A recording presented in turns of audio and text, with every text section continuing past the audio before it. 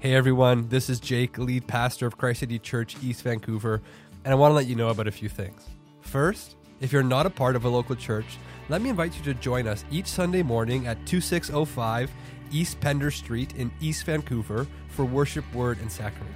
Second, if you are new and you want to get connected, let me say welcome. Christ City Church, East Vancouver is a neighborhood church committed to making missional disciples for the sake of the neighborhood. If you want to be a part of or hear more of what we believe God has called us to do in East Vancouver, please reach out to me at jake@christcitychurch.ca.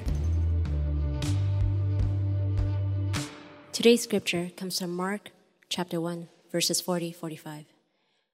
And a leper came to him, imploring him, and kneeling said to him, "If you will, you can make me clean." Moved with pity, he stretched out his hand and touched him and said to him, "I will, be clean." And immediately the leprosy left him. He was made clean, and Jesus sternly charged him and sent him away at once, and said to him, "See that you say nothing to anyone, but go, show yourself to the priest, and offer for your cleansing what Moses commanded, for a proof to them." But he went out and began to talk freely about it and to spread the news, so that Jesus could no longer openly enter a town, but was out in the desolate places, and people were coming to him from every quarter. You may be seated. And as you're seated, let's pray once more. Jesus, we want to see you this morning. We want, like the leper who is desperate, to encounter you this morning and to have you touch our lives. So would you come by your Spirit and do just that? Amen. Well, who is Jesus? Who is Jesus?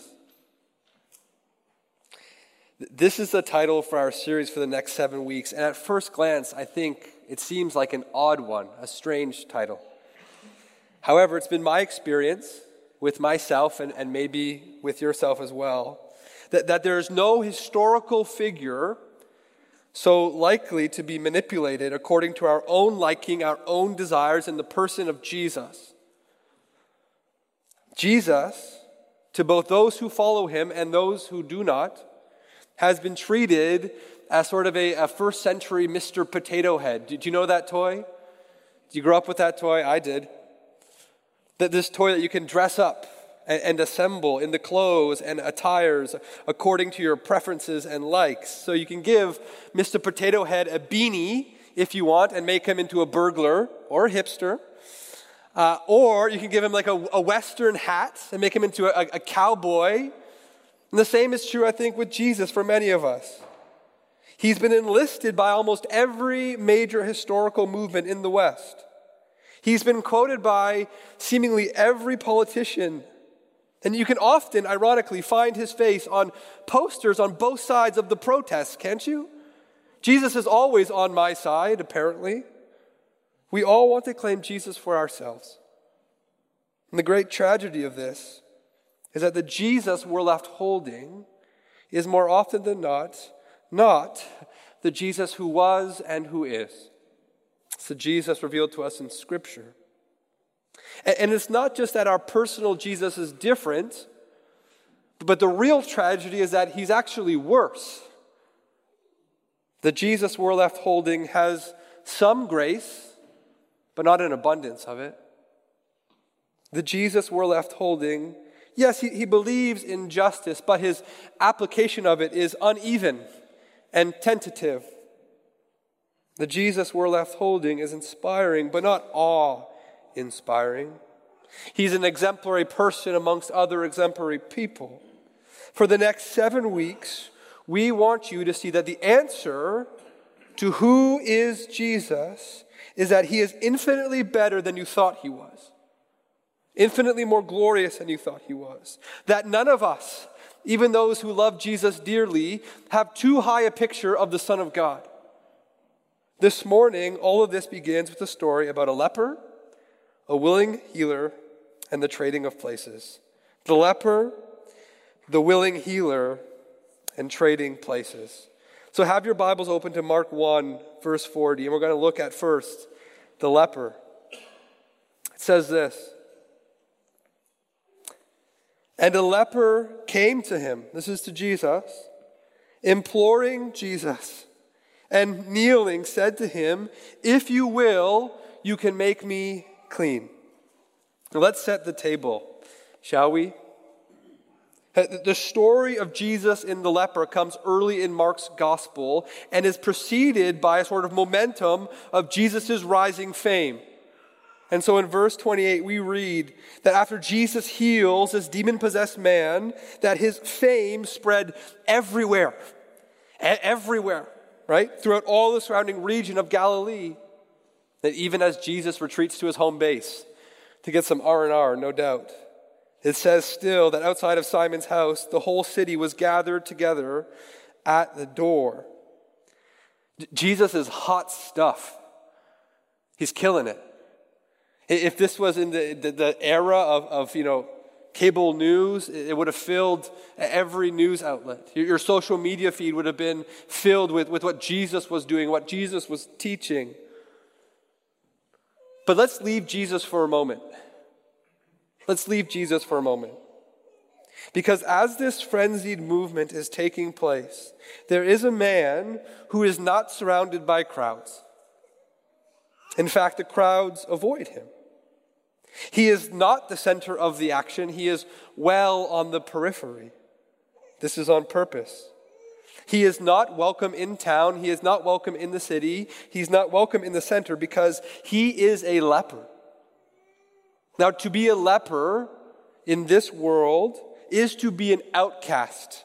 Capital O, outcast. It is to be the chief outcast. We know this. Tax collectors and prostitutes, they were hated. They were despised. They were looked down upon. But at least they weren't banished to the outskirts of town like lepers. Leprosy, this umbrella term for this group of skin diseases, was the subject, as one scholar says, of superstition and fear. Superstition and fear. Superstition. See, in the first century world, physical deformities, disabilities, were a sign of the gods being against you, or God himself being against you. And no doubt in the Jewish conception of thinking, they would have had something like Numbers 12 in their mind, where Miriam, if you know the story, Miriam opposes Moses, the leader of God's people, and God judges her by giving her leprosy. And fear. Fear because not only would leprosy make you also unclean, also unable to participate in the worship of God's people, but also leprosy was a fearful sight to behold, to look at. The horror of leprosy is that it renders useless your body's warning system for pain. Listen to how one scholar defines it. He says this. He says, the disease acts as an anesthetic, bringing numbness to the extremities as well as to the ears, eyes, and nose. The devastation that follows comes from such incidents as reaching one's hand into a charcoal fire to retrieve a dropped potato, or washing one's face with scalding water, or gripping a tool so tightly that the hand becomes traumatized and eventually stump-like. And today, in third world countries, vermin sometimes chew on sleeping lepers. It's horrible. It's for this reason that rabbis in Jesus' day spoke of lepers as the living dead, the original zombies, if you will, the living dead. These often horribly disfigured men and women destined for a life of solitude and shame. And so to give you a picture into the life of a leper, just listen to Leviticus 13. Listen to what a leper must do. There we read, the leprous person who has the disease shall wear torn clothes and let the hair of his head hang loose. And he shall cover his upper lip and cry out, unclean, unclean. He shall remain unclean as long as he has a disease. He is unclean. He shall live alone. His dwelling shall be outside the camp. In no uncertain terms, this is how a leper was to be treated. And I, for one, can't think of anything worse. It is one thing to suffer in this painless hell. It is another thing to suffer alone. And still, to suffer this way also so publicly is almost unimaginable. Can you picture that with me? Walking into Superstore or walking into Costco and yelling out, unclean, unclean, and everybody scatters. Or walking down Hastings, going west, and you're yelling as you walk, unclean, unclean, and everybody is running through traffic to get to the other side of the road.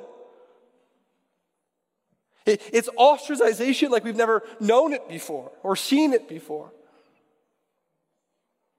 But maybe you can, even just in part, sympathize with this. Maybe something has been done to you, or you've done something to someone, and you swear that everyone can see the uncleanness on you. The leper is unclean. This is relational language. He is cut off from God, cut off from the Holy One of Israel. And he is cut off from God's people. Those are to be holy, clean, and pure as God is holy. And so what does the leper do? He approaches Jesus. And we'll come back to the scandal of this at the end. But look at what he says in Mark 1, verse 40. He says, "If you will, you can make me clean." If you will, you can make me clean. Notice what the leper is saying. He's saying on one hand, I believe that you can make me clean.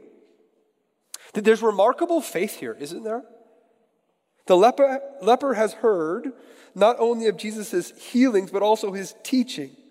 He has come to believe, maybe even just in part, that Jesus is the Messiah, the servant of God, that God's people have been waiting for. See, there's no doubting Jesus' power or whose name Jesus comes in by the leper. However, he's also saying, on the other hand, Jesus, I don't know if you want to. I don't know if you want to. I don't know about you, but for me, the leper's theology sounds very familiar. I understand the leper's theology. For many of us this morning, it is not God's power or ability that we doubt, but his willingness and desire to exert that power on our behalf, for us, to us. Put another way, we believe God to be powerful but not good, to be mighty but not kind. And if he is good, if he is kind, he is good and he is kind to those who deserve it. Clean people, holy people. Certainly not the unclean, certainly not lepers, and certainly not us in view of what we did last night. Will you, Jesus? What a question.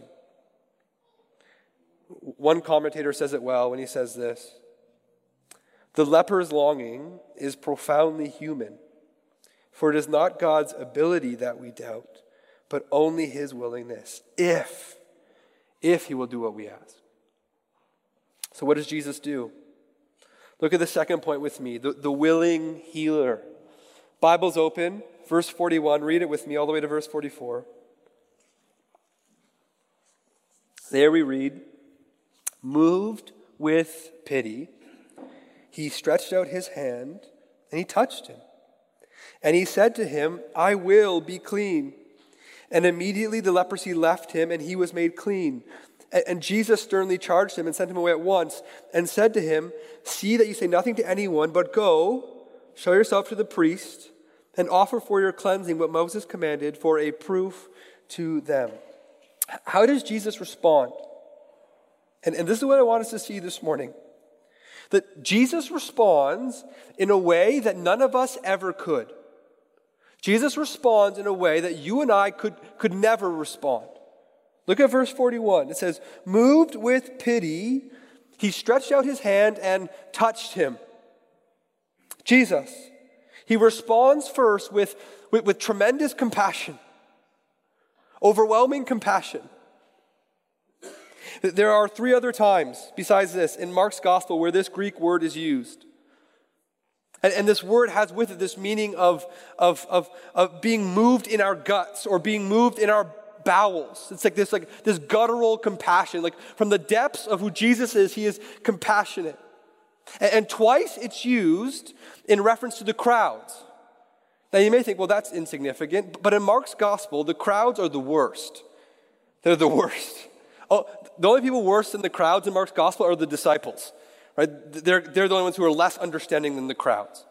But in Mark's gospel, the crowds are passive, right? They stand back and watch, like arms crossed. They're fickle, right? And more often than not, as Daniel will show us next week, they're often a barrier to needy people actually getting to Jesus. And yet Jesus, we're told twice in this gospel, has compassion on the crowds. The other time Jesus is moved in the same way is in response to a demon-possessed boy. And again, in the first century world, children were not valuable in and of themselves. They were valuable in what they could become, in what they might be, and what they might add to society. And so again, the boy has nothing to merit the compassion of Jesus, and yet again, Jesus is compassionate. Jesus, it says, had compassion, was moved by compassion. But notice that compassion here isn't just a fleeting thought. Oh, that's too bad. No, compassion is always connected to action. Our text reads, moved with compassion, moved with pity, Jesus stretched out his hand and touched him. Imagine this moment with me. This man likely has not been touched in years. No kiss from his wife. No children to run and embrace him as he comes home from working in the field. Hasn't been touched in years. Nothing. I read this story this week about a man having no family or friends or church community. A man who would go to get his hair cut once a week just so someone would touch him without misunderstanding. Touch. Good, wise, loving, sensitive touch communicates without speaking a word something so profound. It says, I love you, I'm with you, I understand you, I'm here. But Jesus' touch does more than that. See, you and I are able in small doses to have compassion, to be moved with compassion in small doses. But only in Jesus and only in Jesus' touch do we find compassion that is filled with power. Look back, verse 42. Jesus says, I will be clean. And then immediately it says, immediately, the leprosy left him and the man was made clean. He was healed.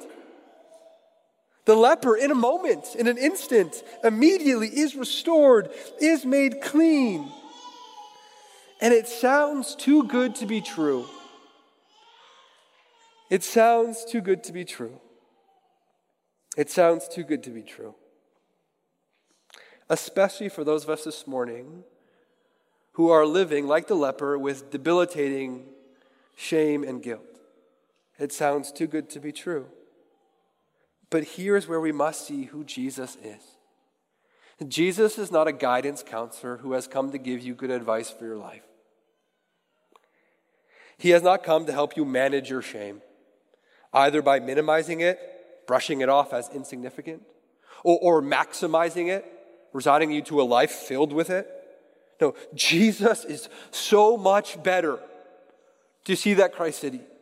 He's so much better. Jesus, it says, is the willing healer. The one who, in his coming to earth, is not content to remain at arm's length with us, but touches humanity in all her uncleanliness and makes her clean and washes her, giving the leper, abundantly more than all we could ask for. Look, we must see this morning that Jesus' pronouncement of cleanliness over the once unclean leper is both vertical and horizontal in its effect. And here's what I mean. It's vertical. That is, it affects the relationship between God and man. See, Jesus, as God, pronounces the leper clean. His compassion will not be stopped. Do you see that? His willingness knows no bounds. Jesus reaches out and makes those once unclean now cleansed from their sin. That's the work of Jesus. And notice, in just this very simple point, the difference here between Christianity and every other religion. See, every other religion says, be clean and then come. Tidy yourself up, put on your Sunday best, right? Look presentable, figure your stuff out, and then come. Then we can talk, then we can do business. But what does Jesus say? Jesus says, come. Come, and I'll make you clean. And I'll make you clean. The other cleansing is horizontal. There is a cleansing that happens between one another. Look at verse 43. And Jesus sternly charged him and sent him away at once. And he said to the leper, see that you say nothing to anyone, but go, show yourself to the priest, and offer for your cleansing what Moses commanded, for a proof to them. And two questions immediately come to mind. First, why does Jesus want the leper to be silent, to be quiet, to not tell anyone? And we'll come back to this in a moment. But the second question is equally as pressing. It says this, why does Jesus tell the man to go to the priest? Hasn't Jesus done what the priest could not do? Bearing in mind that save a few other instances in the Old Testament, the priest has never once made the offering for cleansing from leprosy. The priest knows about it in a book, but he's never gone to that page before. Right? He's never had to use that before. People are just being cleansed from leprosy all the time. Well, why go to the priest? Why the ritual? Well, here's why. Jesus is making a way for the leper. He's so good. Look, not only to be restored in relationship to God, but with the community, with other people, horizontally. It would be as the leper brings these animals to the priest for sacrifice, that the priest would then pronounce the leper clean, and the leper would be welcomed back into the community, into the people of God. See, in the very first chapter of Mark, we get a glimpse through this leper at just who Jesus is. Jesus has come to wash us clean.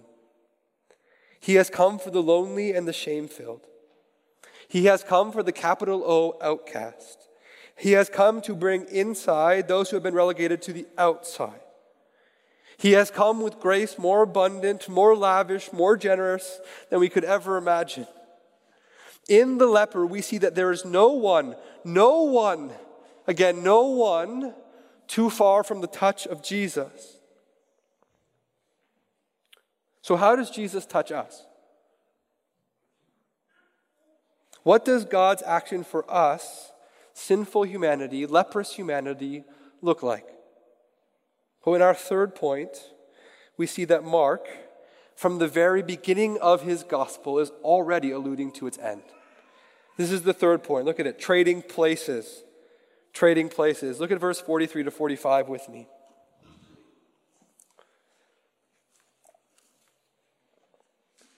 And Jesus sternly charged him and sent him away at once.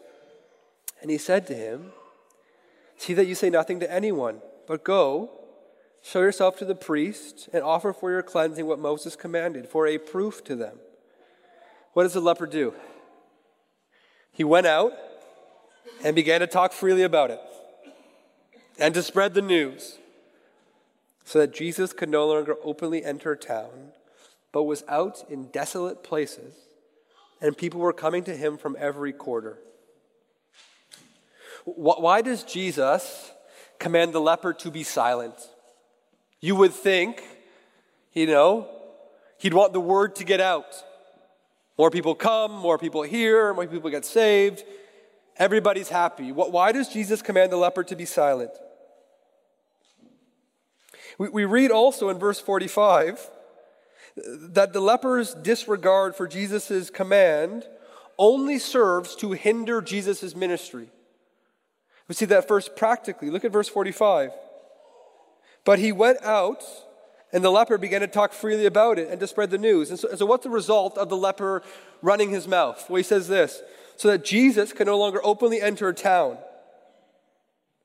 Jesus' increased fame means that Jesus can't move freely. The next week, Daniel will show us again what this means. But the other way the leper hinders Jesus' ministry is by allowing for the potential that Jesus and Jesus' kingdom will be misunderstood. See, Jesus' rising popularity with the crowds was on the basis of both his teaching and his miracles. But both of these ministries, Jesus' teaching ministry and Jesus' miraculous ministry, both of these ministries in Jesus' life only served one purpose, that Jesus was going and moving towards the cross, towards crucifixion. See, one New Testament scholar, Craig Blomberg, he says this. He says, Jesus was very cautious about accepting the title or allowing premature enthusiasm to overwhelm his mission because popular Christological expectation did not leave room for a suffering Messiah. Translation, the Christ people were waiting for was a triumphant one. A warrior Christ, a warrior king who would come and bring right now, right here, military might over Rome. And Jesus has a different plan, a different mission. He would not triumph the way they thought he would. Instead, Jesus would do it through suffering. And so in Mark 10:45, at the very center of this book, this is the mission statement of Jesus. There we read, "For even the Son of Man came not to be served, but to serve, and to give his life as a ransom for many." Well, how does Jesus do this? How does Jesus do this? How does Jesus touch us? How does he come? How does he make us clean by taking our sin in our place? See, Jesus, we could say, he climbs up on that cross, removing the nails that rightfully belong in our hands and our feet, and he hangs in our place. In other words, Jesus trades places with us. He becomes forsaken that we might never be.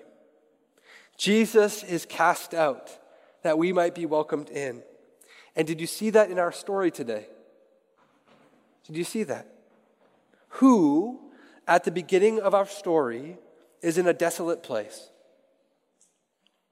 The leper. Who, at the end of our story, is in a desolate place? Sunday school answer, Jesus. The leper spreads the news so that Jesus could no longer openly enter a town, but was out in desolate places, and people were coming to him from every quarter. The cleansing that we receive in Jesus is not cheap. It's not cheap. It's not by the waving of a wand or a simple pronouncement. Jesus will achieve our cleansing from sin done to us and sin done by us, through his work on the cross in our place. This is the good news Jesus came not only to say, but to show. And what does it require of us? What's our response this morning? Only that we would have the courage of the leper. Look at verse 40. And a leper came to him, imploring him, and kneeling said to him. The leper should, by both custom and law, be nowhere near Jesus. He shouldn't be there. He does not announce his presence. He doesn't remain in his remote colony. He comes to Jesus and he comes desperate. The excessive language makes it plain, right? A leper came to him and he came imploring him. And to visualize it, kneeling said to him. The leper is at bottom.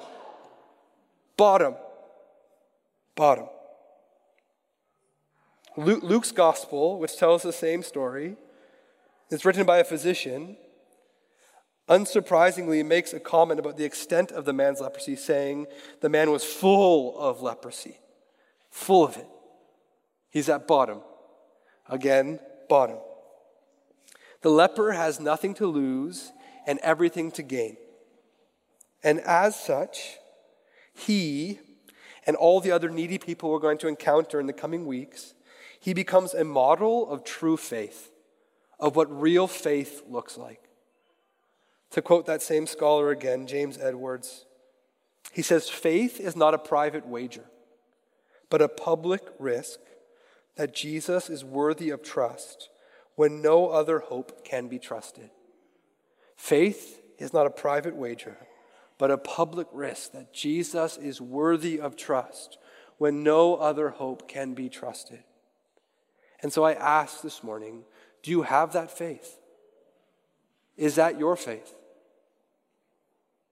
Until you see Jesus as the only hope to be trusted, then true faith eludes you. Until you see yourself as a spiritual leper, without hope, without Jesus, then true faith eludes you.